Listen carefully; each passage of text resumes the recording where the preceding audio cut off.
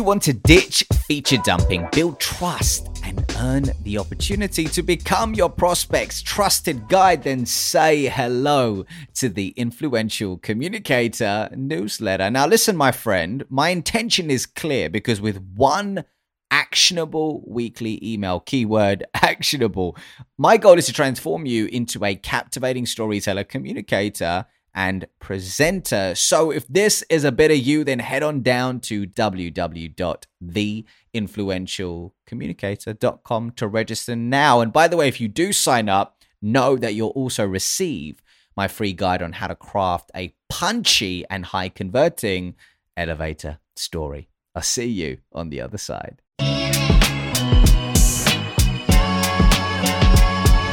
Welcome to the Influential Communicator podcast, where my mission is to help B2B salespeople sell more by becoming authentic storytellers and impactful communicators without suppressing who they truly are or their values. I'm your host, Ravi Rajani, and without further wait, let's get into it. In 2011, our next guest retired from the United States Air Force and dove headfirst into the world of sales. And the next 15 years saw him take on roles as an individual contributor and as a sales leader in the SaaS arena. And today he's focused on improving the human being behind the seller over at Reibus International. But more importantly, people, he's a girl dad to two daughters. He believes in servant leadership and he's a friend of mine.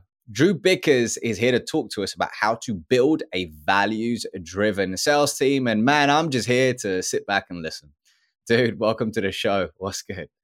Robbie, God, I feel like I'm going to let everybody down. Get that. You probably will, Drew. You probably will.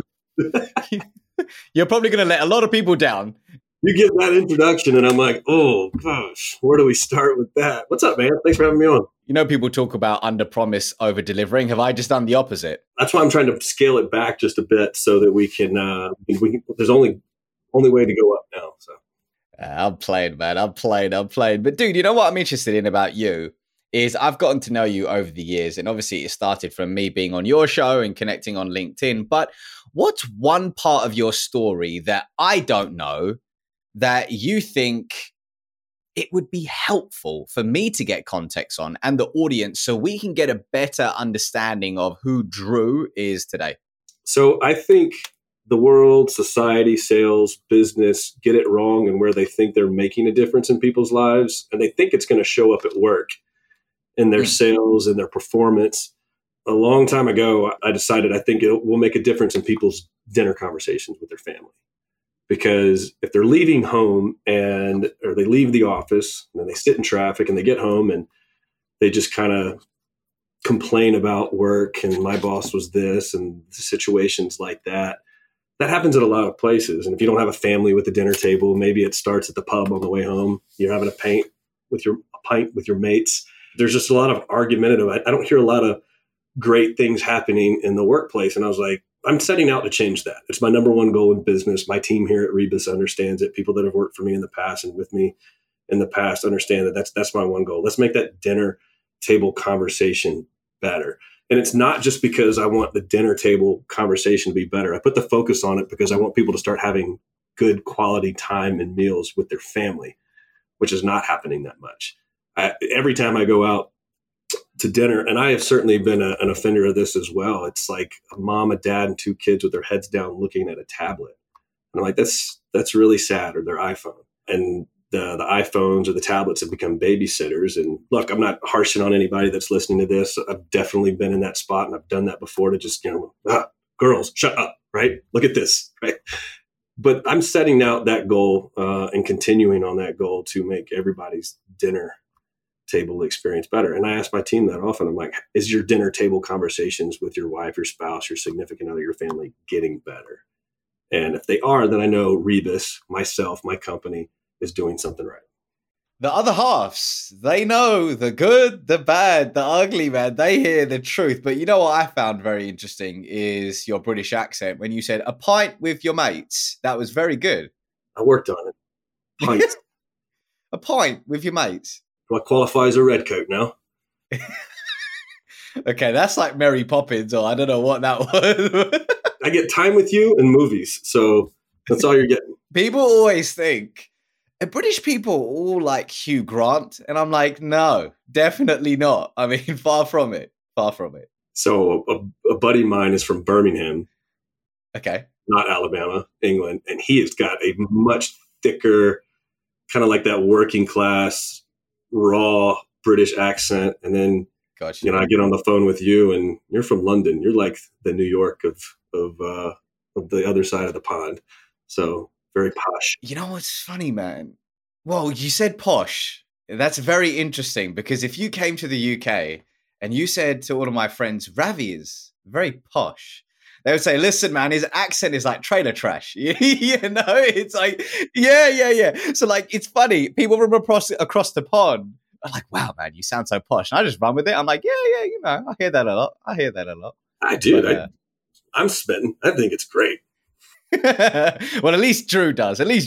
But I digress. Today's episode, man, is all about how to build a values-driven sales team. And I said to you in the green room, as we like to call it beforehand, I genuinely think this is one of your many superpowers. And I can say that because obviously I've worked with you and the Reibus team when it comes to crafting your founder's story. I've known you. I've seen your LinkedIn content over the years. And I just feel like it's a very hard thing to do and also at scale. So I want to dig deep into that for today's episode. And where I want to begin is with the following question. Let's run a scenario, okay? Drew joins a new organization, highly sales driven. They say, we want this, we want that. But when you have a look under the hood, they don't really have a vision, mission, or values. So you join because you believe in the leadership and what's about to come. But how do you define your values if you may not even know what they are? And I think that might be on many people's minds, whatever stage of their career they're at. So joining Reibus was actually pretty easy for me because we had like-minded values and we had the same definition of what culture and good culture should be.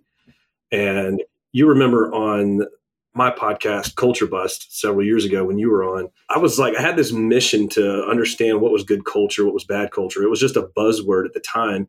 And I had the opportunity to interview C-level executives all the way down to entry-level employees for small companies as well as very large organizations and in government, private sector.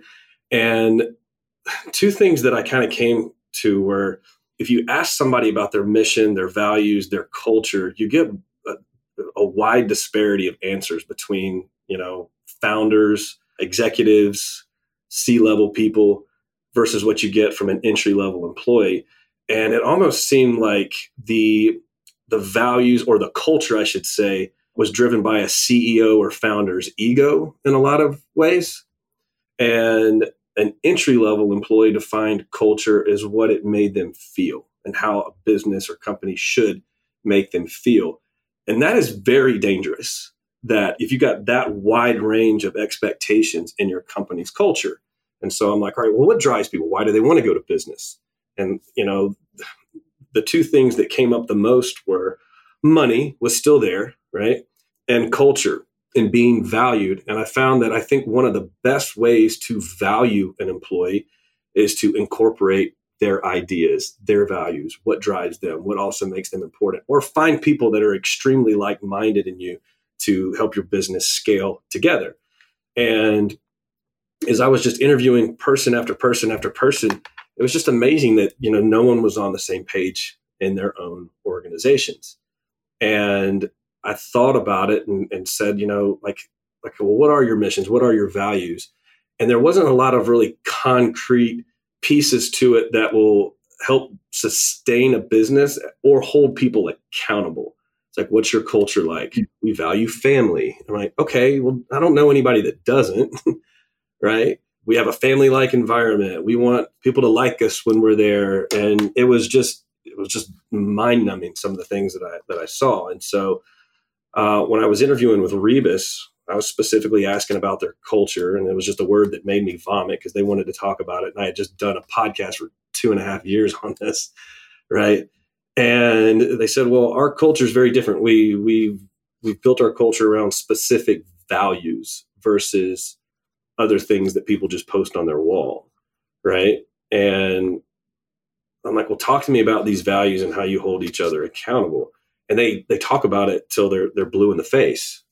And if you were to meet somebody at Reibus, you would go, well, they really drank the Kool-Aid. And my response would be, you're damn right. It's delicious. But I've got a C-level team. I've got a CEO that holds himself accountable. He raises his hand. He opens up and talks about when he's really screwed up and where he's messed up, holding himself accountable. But he's also pretty abrasive in how he responds to others because he has those expectations for everybody else. And I've never seen a company be successful where a CEO holds themselves accountable to their values, but not everybody else. And so we've done a really good job of doing just that. That's really interesting, man. And if I can extract what I'm hearing, and you can correct me if I'm wrong, but in the scenario that I gave you, it's sitting down with like-minded employees and extracting what they believe good looks like, how they would define the culture, and also getting an understanding of the language that they would use to describe how they felt about it, and really holding people accountable in the long term to those values that you do embed within the organization. And I think something you said as well really stuck out for me is the verbal vomit of Instagram style quotes, or I don't know what placemats, I don't know what to say, but it just makes me vomit when a lot of companies talk about culture because it just feels inauthentic. So, because it just feels cookie cutter. So what was it about Reibus that didn't feel cookie cutter and vomit like? It was the definitions really of their values too. So I'll give you one. Oh, okay. One of our values is honesty.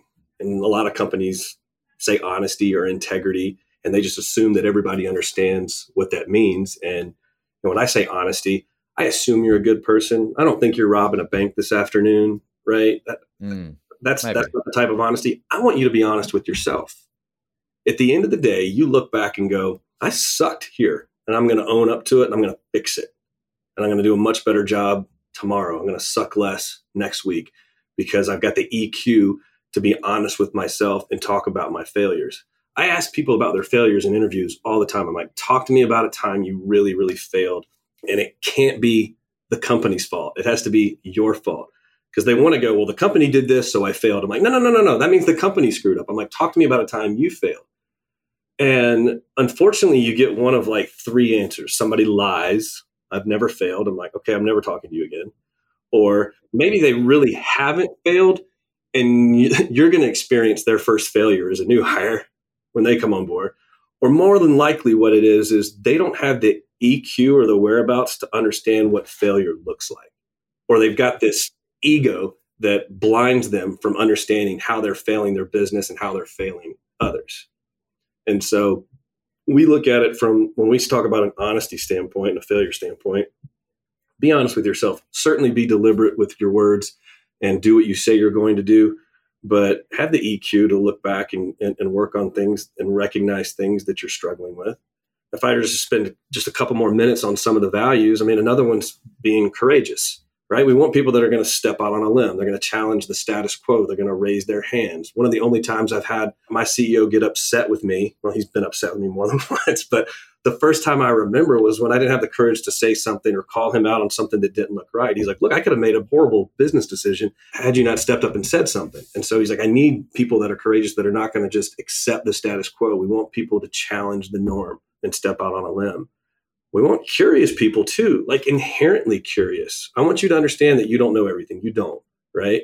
So start asking questions until you do, and like really, really dig in. I think it's one of the best traits a salesperson could ever have is to be curious. Unfortunately, the biggest trait that salespeople have, including myself, is we love to talk about ourselves and our products, right? And we forget to be curious to uncover the problems that the customer is experiencing right now. The next one's grit. This one's super important to just businesses that are starting off, but certainly people in sales. You've got to have grit. Like, don't accept what just happened and be okay with it, right? Want more. Be gritty. Even if the current circumstances is good, think about your career and your future and the business that needs you tomorrow and the rest of the week, and have the grit to go and tackle all the hard things now. so that you're in a better space. And the last one kind of encapsulates the rest, but ownership. Now we're an employee-owned business, but when I talk about ownership, I want you to operate today as if the business fails tomorrow if you don't show up. Like literally. Like take that on your shoulder. Take the world on your shoulders as an owner and make things happen.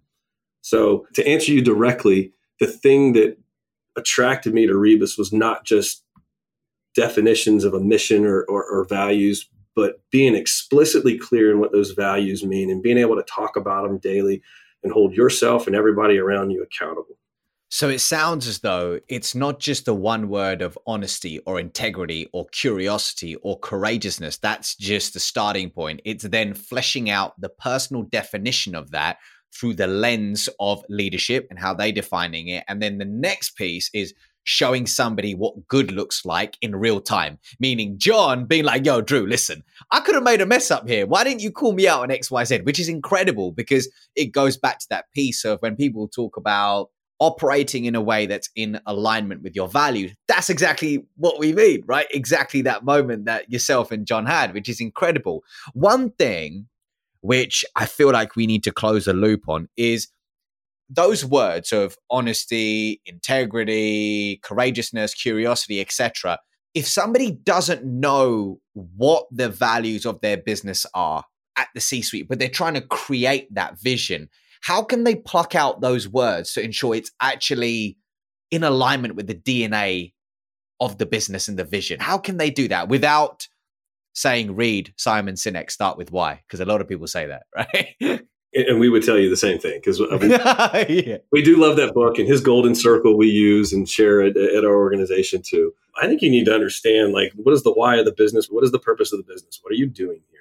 What do you intend for this business to do? Right. And then how are you going to do it? It kind of comes up next. How are we going to get to it? Right. And then what is it that we're going to do? But then find people that are willing to do it. And then you can define your values together. Right. One of the questions I get in every interview, if a sales rep or somebody in sales is worth their salt, they're going to go, tell me what good looks like. How am I going to be successful in this role? And I call it the what, how, will method. You and I've probably talked about this before. I'm like, look, you need to decide what it is that you want to do. What do you want to contribute? What do you want to do in life? And then build a how. How are you going to get to it? And largely it comes with various sacrifices. And most people, unfortunately, are not willing to do it. So I asked him, I'm like, look, I'll give you the what and the how all day. You and I will build the what and the how all day. You need to decide whether or not you're actually willing to do it.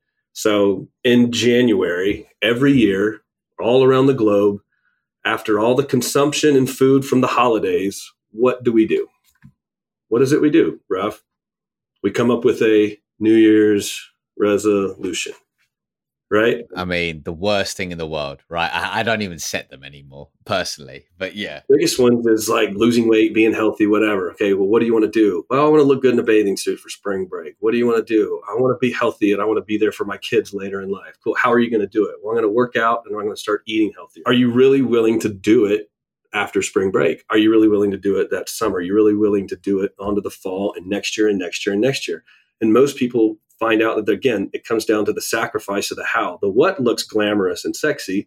Getting there is very difficult. And most people ultimately are just not willing to do it. I do this in marriage counseling right now. I'm like, what do you want in your marriage? I want a happy marriage. I want a marriage where we have good conversations. I want marriage where we spend a lot of time. I want an open and honest relationship with my wife, with my husband. How are you going to do it? How are you going to make this marriage successful? And ultimately, it comes down to sacrificing your needs for the other. I don't get to go play golf all the time. I can't work 5 days a week and then take 5 hours to go spend on a golf course every week and take that time away from my wife and 2 girls, right? I want a healthy lifestyle with my family too. How am I going to do it? Well, I'm going to have to sacrifice my needs. And if you look at the divorce rate in the United States, which is absurd, you will find out that most spouses are not willing to do it. So when it bring this all back to the successful business and driving the values and getting things off to a great start, it's finding people that are willing to do what you just defined in your why, what, and how. That's beautiful, man. And by the way, I didn't know that you're also a marriage counselor. That's awesome, man. I didn't know that. Well, I went through marriage counseling with my wife, and Got you. we were in it. We've been married for 12 years, and I want to say it was year 4 or so. We just had our second kid. I was traveling every week. Life was stressful. Yeah. She was like pulling her hair out, and we both thought we were right. And so when we met with these counselors, they were like, you need to understand something. You are right. In your mind, you're right. And in your mind, Mandy, you're right. Right. And the other person's wrong. But you can't go about fixing the other person if you're not willing to work on yourself. So they had one rule. You got to pray to ask God to change your heart and not the other person's. And we'll promise this will get better. And so she and I leaned back on that advice several years later. Okay, what can I change to make this situation better? Even if I think I'm right and she's wrong. That's incredible, man. And it takes me back to something I heard from Kate Hudson, the actress. And she mentioned that her mother taught her this when she was growing up. And she said, when you point a finger at somebody, you're actually pointing 3 back at you. Right. Because if you take a look at it, right, there's 3 pointing back at you. And I thought that's fascinating. And we always believe we're right because we're looking at the lens of our own experiences that we've gone through. So that's incredible, man.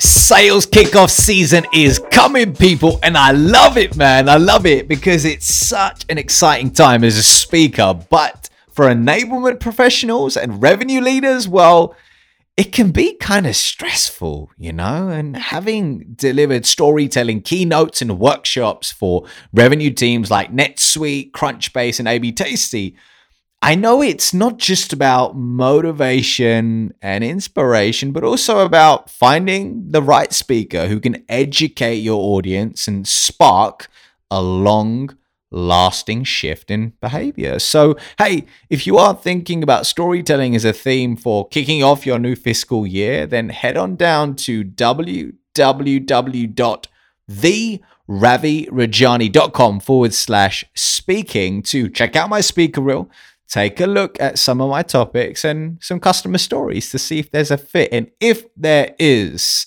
then you can scroll down to the bottom and book an alignment call with me directly. All right, let's get back to the show.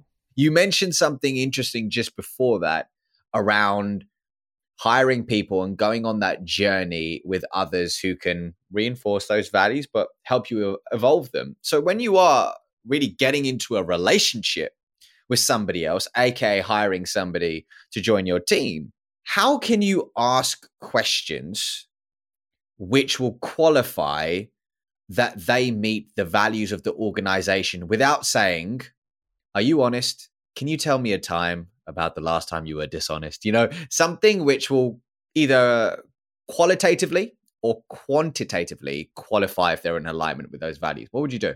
Yeah. So, I mean, there's 2 lines of questioning that I have in any role, certainly with sales, is I look at performance, but I look at the cultural values even more. I can teach people how to perform.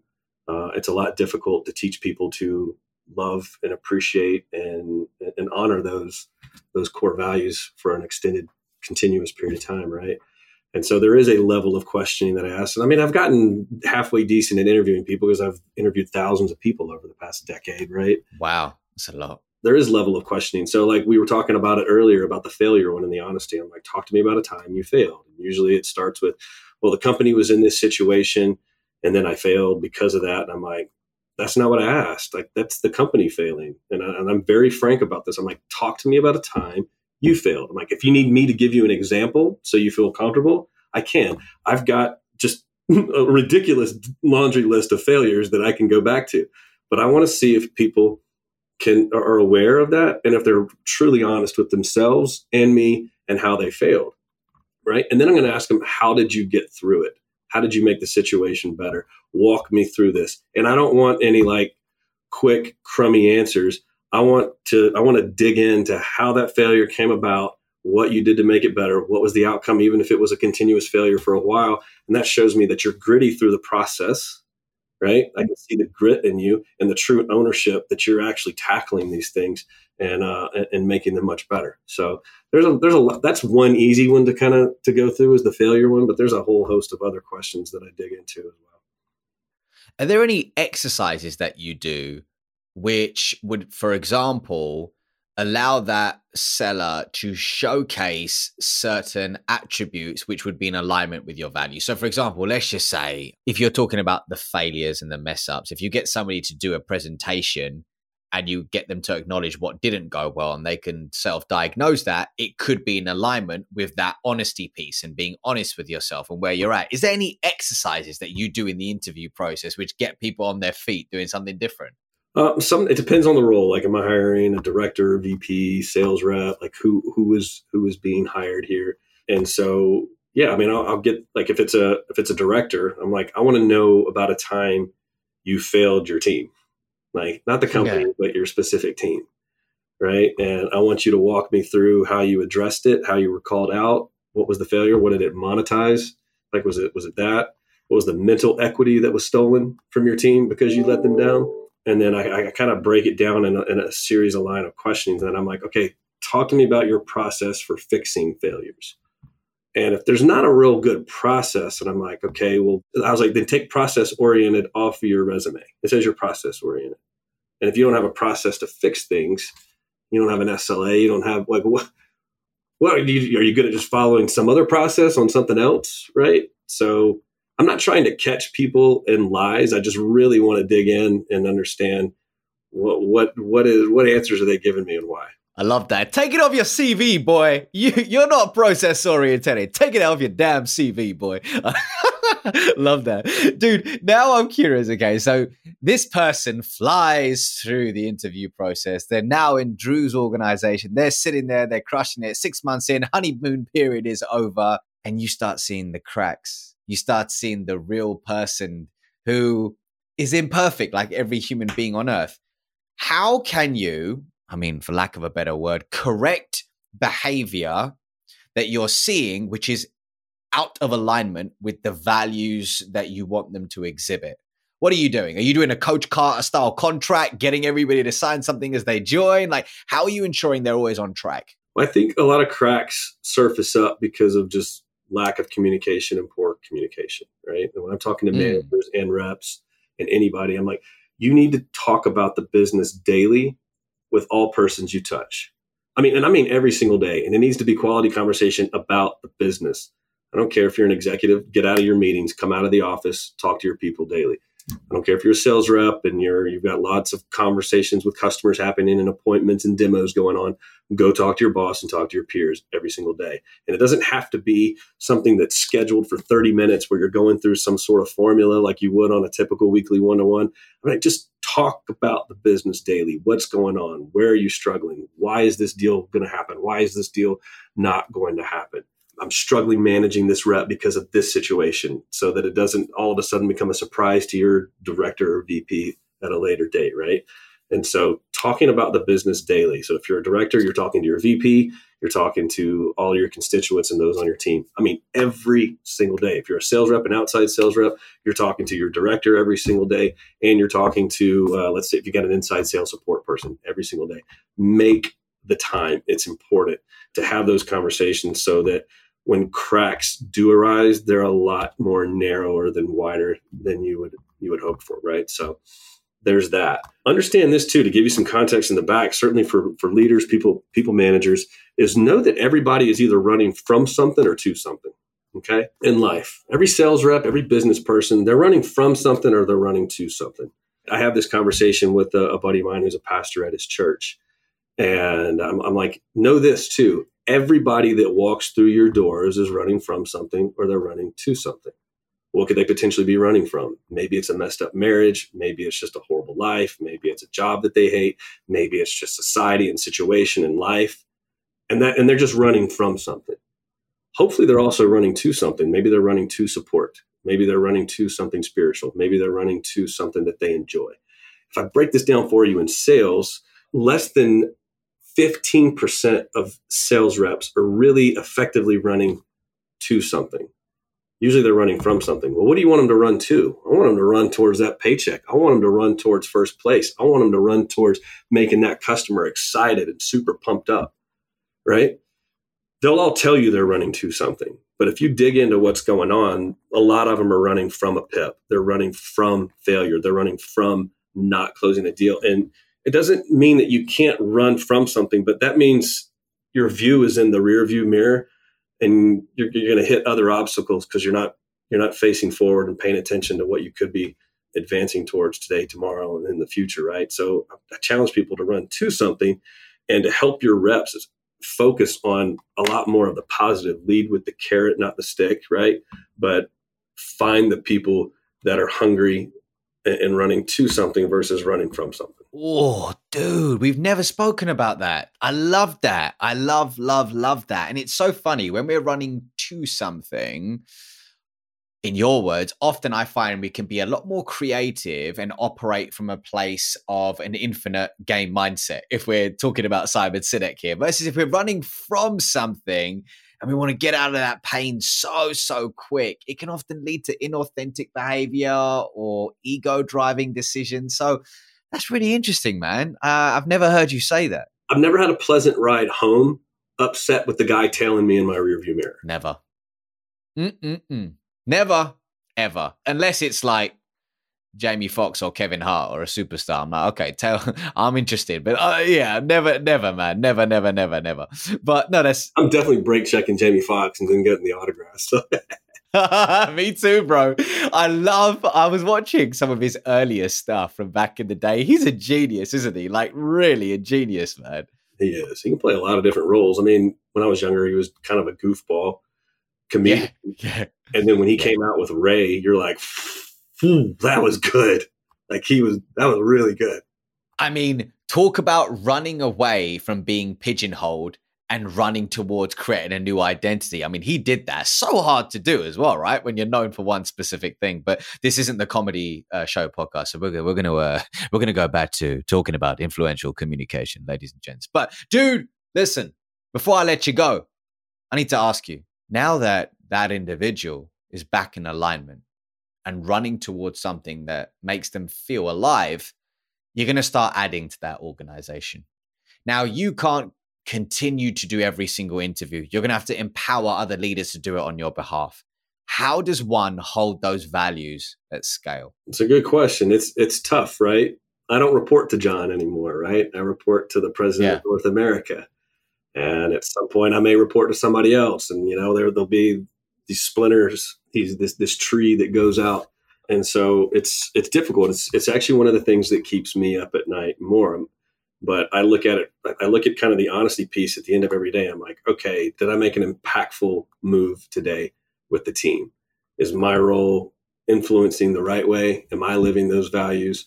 And ultimately, we've got to, hire the people that are going to act like owners, which I told you earlier encapsulates kind of the rest of the values, and somebody that thinks along that way. And dude, you could go pick anybody out here in my office that'd be able to nail down those core values, just like I was able to give to you earlier too. So it's so hard to operate in a way at scale where those values are intact. I've experienced that tricky moment when you start to get bigger. And then, Simon Sinek says that magic number is 150 people. As you go beyond that number in an organization, things get a little bit murky. That's also a Malcolm Gladwell tipping point. If you ever read anything by Gladwell, he talks about the tipping point in a company where you start to see that separation happens at 150 employees. And, we're well over that now. But it's we blew through the tipping point, though. I mean, we went from like 70 employees to 250 in like a year and a half. I mean, it was like super quick. And so talk about being difficult to scale and manage core values like that. And it's just it's why we make it a point to talk about it in every single meeting and ask, how are we doing? Like I do this exercise after every single one of my trainings called My Three Things, right? And it's, what's one thing that you heard today that validates you're already doing well? I want to start out with some confidence booster. You heard something today that you're crushing it already. Share how you're doing it. What's one thing that you heard today that you're going to start doing differently or better because you're now aware? And then the other ones, what's something that is totally BS that you heard today? What is bogus? Like I said something and you're like, time out, Drew. That doesn't make sense, or I don't like it, or I disagree. And that brings on a lot of really good conversation to, do I need to change the training? Do I need to spend more time with that individual so that they do understand things? Or do I need to work on how I'm sharing that information so that they absorb it the right way? And so it's a constant battle, right? Of wanting to do all the great things for the company, be the great company, be the great individual that is acting as an owner and upholding all those values. But yeah, I think it helps when you work with people that you genuinely love. I do have made some exceptional friendships here, people that are also ridiculously talented. Like I get the question now, like, what have you noticed over the past year or the past year and a half since you've been there? I'm like, I'm very mediocre. And every employee that's ever worked here has probably been the best at their previous company. I mean, they were number one. They were hot shots. And you get here and you're not. You're just kind of a B player at Reibus. And it's humbling at first, right? It's kind of a step on your ego. But as you sit back and think about it, it's actually incredibly encouraging that the talent surrounding you and supporting you is ridiculously awesome. That's cool, brother. That is cool. That's very humbling, but what a cool opportunity. But speaking of bogus, you know what is bogus about you, Drew? Can I be honest? Oh, boy. That Blockbuster card behind you. I've got it there for a very specific reason, because I want people to ask about it. And so, you know that, my playbook that I created and I've been offering around for a long time is called Setting Your Pick. It stands for being predictable, innovative, and credible. And when we talk about the innovation piece, I'm like, let me talk to you about some people that failed to innovate and where they are now. Where's Kodak? Where's Kodak? Where's the Kodak? Where's the Kodak film? Yeah, so we do that. Love it, man. Love it, brother. Love it. I was only messing with you. But, dude, thank you for coming on the show, man. I'd like to say you over-delivered. All right, man, you over-delivered in comparison to that introduction. But, dude, as you know, the show is called The Influential Communicator. And what I'd love to know from you is, who is an influential communicator that you personally look up to and why? Yeah, there's a lot, really. I mean, I'm not going to sit here and spend time on my CEO and kiss his ass anymore. We've done enough of that on the show. My dad was an incredible influencer. Really? And really, really good. But now it's funny. I'm watching my children more and more and how they influence people in the room and the impacts that they lay, the questions they have. And I've got one daughter that's either going to be an exceptional business lady and awesome salesperson, as you know, Macy, or she's going to be in San Quentin any day. Like she's going to jail or she's going to the top. And so I'll give you this story. So she's got a crush on my neighbor's son, right? She's okay. Yeah, but he's a 22-year-old senior over at the University of Georgia. She's 9. She's 9. I was going to say she's 9, bro. And so this is a few months ago. And he comes over and he's like, I want to talk to him. And my wife's like, well, go talk to him. She's like, well, what do I say? She's like, well, why don't you ask him about some of the classes he's taken at UGA? He's like, okay. She walks over and she's like, hey, Connor, it's Macy. He's like, yeah, I know. They've known her her whole life, right? He's like, so, and she's just kind of dancing around it. She's like, so what classes are you taking at Georgia? And he's like, well, right now I'm taking a pretty tough one. I'm taking accounting. And she's like, I love counting.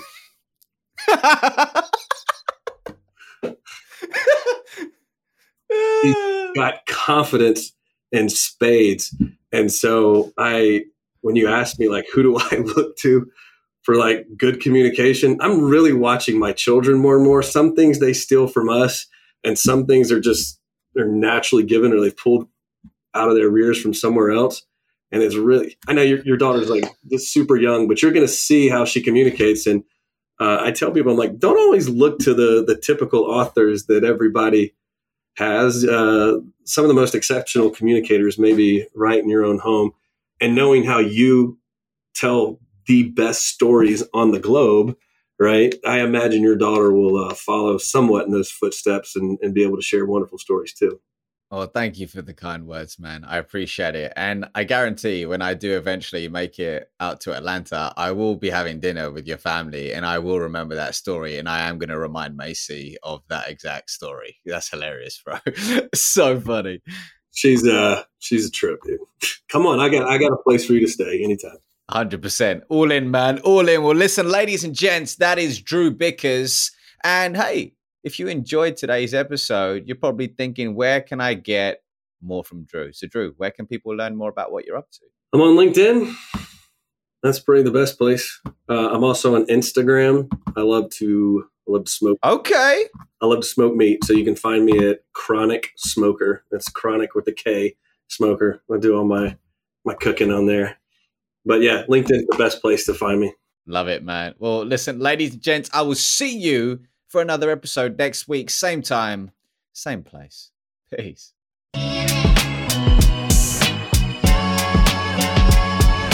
I have a question for you, my friend. And that question is what would it take to have you subscribe to the Influential Communicator podcast and leave us a review on your podcast platform of choice? Because I tell you what, my friend, my big mission is to help B2B sellers and all listeners of this show sell more by becoming influential storytellers and communicators without suppressing their personality and disowning their value. So, hey, the more the word gets out about this podcast, the more people we can gather on this mission. So if you could support me, then hey, that would be dope. And if not, that's dope too. Either way, I got love for you. All right, I'll see you on the other side.